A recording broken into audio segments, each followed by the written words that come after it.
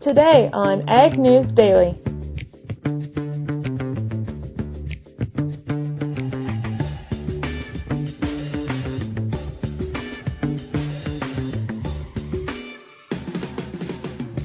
Good afternoon, ladies and gentlemen. Today is August 14th. My name is Hannah Pagel, one of the co-hosts for the Ag News Daily podcast. I am joined by my co-host Mike Pearson. And Mike, what is going on in your neck of the woods? You know, not a whole lot. I installed this really awesome speaker in my house that plays out airport updates. You know, I don't know if you could hear it there, Hannah, but it's a pretty cool feature. That's a very interesting feature, Mike. Yeah, you know, I'm living on the edge. It's an avant-garde art piece, kind of. Either that or it's like the airport in Bismarck, North Dakota. Oh, is that where you're actually at, Mike? Could be. Could have been up here talking to a group of independent bankers. And, you know, it's interesting, Hannah. We hear a lot of doom and gloom, and we report some doom and gloom here on the podcast. But by and large, the lenders up here are feeling fairly confident. There's a little to be worried about. Of course, you know, like we see in the industry overall, there are some producers feeling the strain. But by and large, folks appear to be set to make it through at least another year. But, boy, they'd love to see a bounce in prices, that's for sure. I have no doubt. That's very interesting, but I'm sure you've got a great perspective on farmers up in North Dakota. So, yeah, it's always fun. North Dakota, you know, this is a place where they can grow like 32 crops. That's because they can grow like sunflowers and what else up there? Oh, canola, sunflowers, flax, lentils, field peas, edible beans, corn, soybeans, a wide durum variety. wheat. Winter. Actually, I don't know if they grow much winter wheat. But spring wheat for sure. Okay. Well, very fascinating. Wow. Yeah, and so for our listeners in the I-states, I have an update. I told them all to quit growing soybeans. So hopefully that will help our soybean prices and, reduce the glut of beans out on the market today. The I-states? What's that? Iowa, Indiana, and Illinois, Hannah. The corn and soybean states. I got you. Okay. Yeah. So that's my update. What's going on with you? Sorry I missed the podcast yesterday. Well, hey, me and Delaney, we got it all covered. And, there's been some updates for trade. And one update for you, Mike, is yesterday we talked a little bit about the Pegasus cargo ship. It finally was able to unload its cargo yesterday. Oh, very exciting. Finally an end to that story. I told Delaney the only thing is we just didn't get to interview one of the sailors on that ship to see what they've been doing that whole month they were waiting. But yeah, that's good news that it finally was able to get unloaded and, we got some more soybeans into China. But Mike, looking at the world of ag news, is there anything that is jumping out to you? Well, I'll tell you what. I am on the board of directors for the Iowa Cattlemen Association, so I'm going to be straight off the bat here, Hannah. I am biased on this next story. And it's cattle industry related, and the cattle industry group, RCAF, has for a long time not been thrilled with the way the checkoff is handled, and they have sued the Montana Beef Council as a test case. And they are now expanding their lawsuit, trying to basically change the way the checkoff is done. They either like to get rid of it or perhaps give producers a choice in where to send that dollar checkoff fee. And they just keep expanding that lawsuit. And the NCBA, which is the National Cattlemen's Beef Association, came out with a statement saying they are opposed to this lawsuit, and they continue to reaffirm their belief in the checkoff. Interesting. Okay. Yeah, and so my bias there, Hannah, is that, with the Iowa Cattlemen's Association, we work closely with the Iowa Beef Industry Council, which is the group that oversees the checkoff. And I'm a big fan of what they've done and in, growing beef demand in Iowa and nationwide. And I guess, Mike, I'm not very familiar with you said RCAF, right? Yes. Okay, so that's like a part of the checkoff, or sorry. RCAF is like it's like the National Cattlemen's. It's a voluntary association of producers, and then they just have a different set of priorities than the National Cattlemen's Association. But they work jointly together, or no? Depends on the issue. On some issues, like opening up Western Range and encouraging grazing, NCBA and RCAF have worked together. On a lot of issues, when it comes to checkoff and sort of the lobbying aspect in D.C., sometimes they're opposed to one another. Okay. That makes sense. Yeah, Thank you for clarifying that. You betcha. Well, Mike, I have some new news about E. coli. So there is a new E. coli detecting method.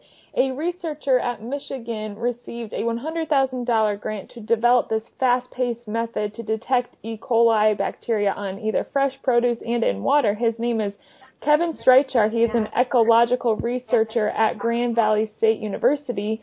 And essentially, he is developing this test that uses a series of imaging flowing with a cytometer, is what it says. And this cytometer is a tool that can sample thousands of cells per second with a laser, and then it can identify and mark specific pathogens based off of this laser. And so they can quickly figure out if produce or if water is contaminated by E. coli, and this is to essentially to eliminate the use of the traditional practice, which currently we are to identify E. coli. It either takes many hours or even days to confirm a detection of a pathogen. And so this tool, it delivers the results a lot quicker, and it can identify if this produce or if water has the bacteria within minutes or even seconds. So right now, this professor or this researcher is currently in the testing stage, but with this grant, he is hoping to get out into field-based study very shortly. You know, Hannah, it sounds like this is something they ought to have on every table there at Chipotle. You know, the amount of problems. Maybe that would help them out a little bit. You know, it definitely could. But they're looking at, you know, this is something that they can easily have right out when they're starting harvest.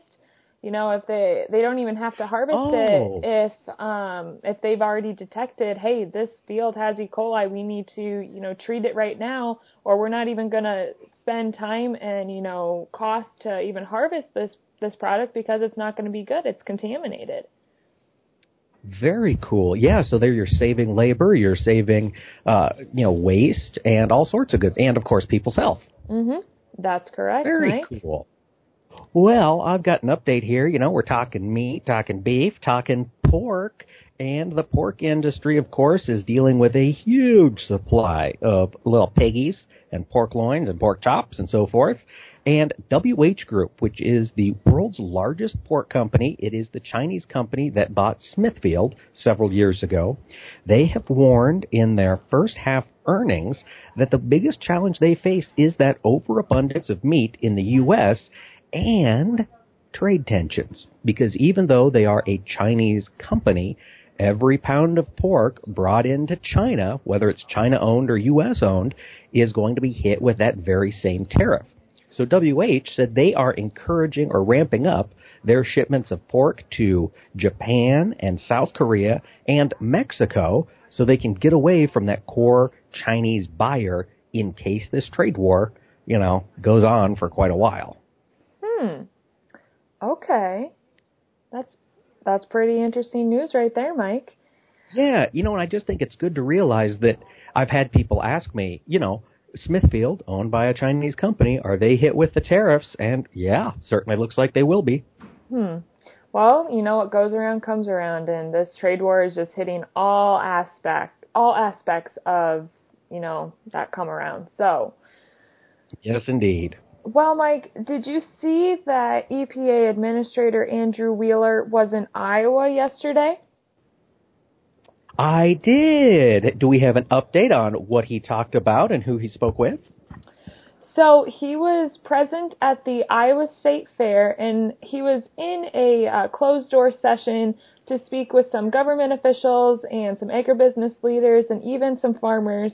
And in this press briefing, he pledged to provide more transparency in the decision-making and more regulatory certainty from the federal agency as the future comes along. But it kind of seems that there was some mixed emotions going on here with what they thought Andrew Wheeler was doing. Wheeler said that he recognizes the importance, because a lot of the discussion was based off of the renewable fuels standard. And he said he recognized the importance of the RFS to its entire country, and as well as the Iowans who, they were asking about the year-round access to E15, and they were talking about the Reed vapor pressure waivers.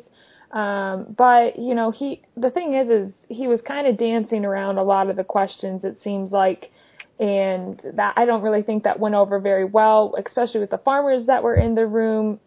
Some of the comments were mainly just, they emphasized that they didn't really receive the information that they were hoping to get out of Wheeler, and that he really didn't make things more transparent with them by the end of the meeting. So, like I said, it seemed like as if he was just dancing around a lot of the questions, but... Well, yeah, I think it would have been good if Andrew Wheeler had been a bit more outspoken. I think the ag community would have been reassured by that, Hannah. It's kind of sad he chose the politician's way out.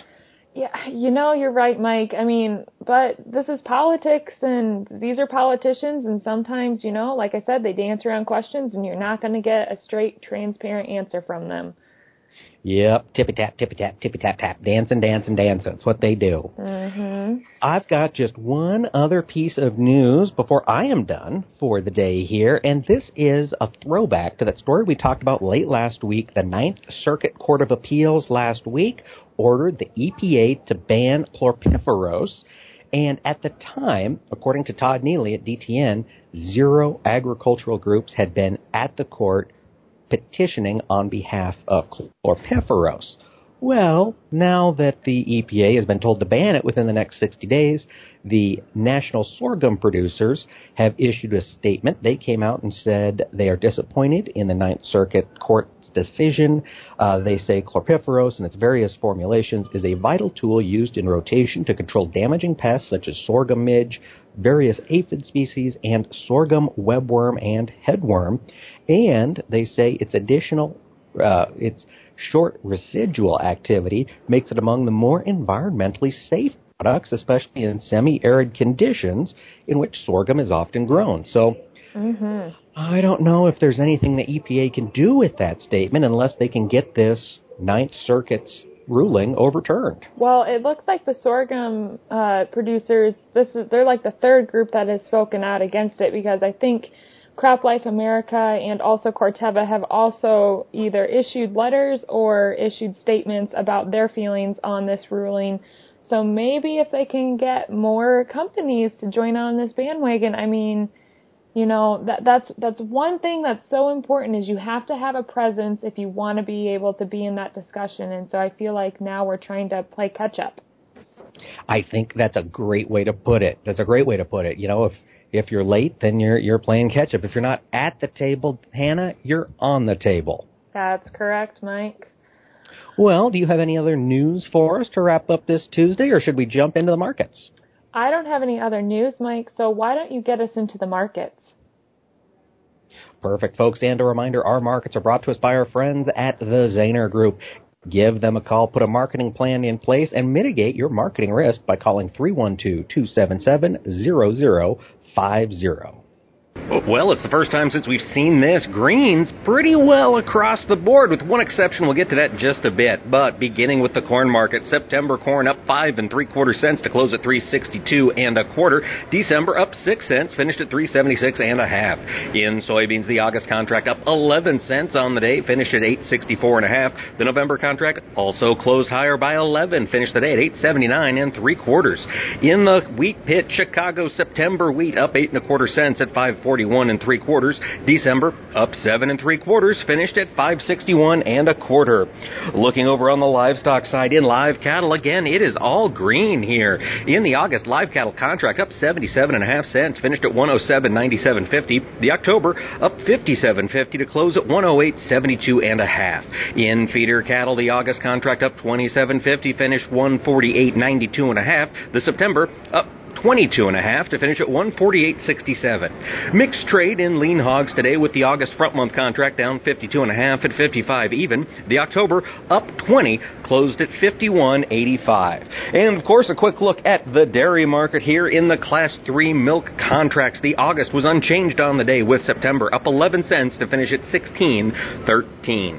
Well, folks, that'll do it for today. But before we wrap up, let's get a word from our friends at Latham High-Tech Seeds. Well, joining me now is agronomy specialist Phil Long from Latham High-Tech Seeds. And Phil, thank goodness we have you, because Mike and I are no agronomists, and we've heard from a lot of producers, and you've heard from a lot of producers about a problem going on right now called frog eye leaf spot disease. Fill us in, Phil. What is that disease, and what does it do to soybeans?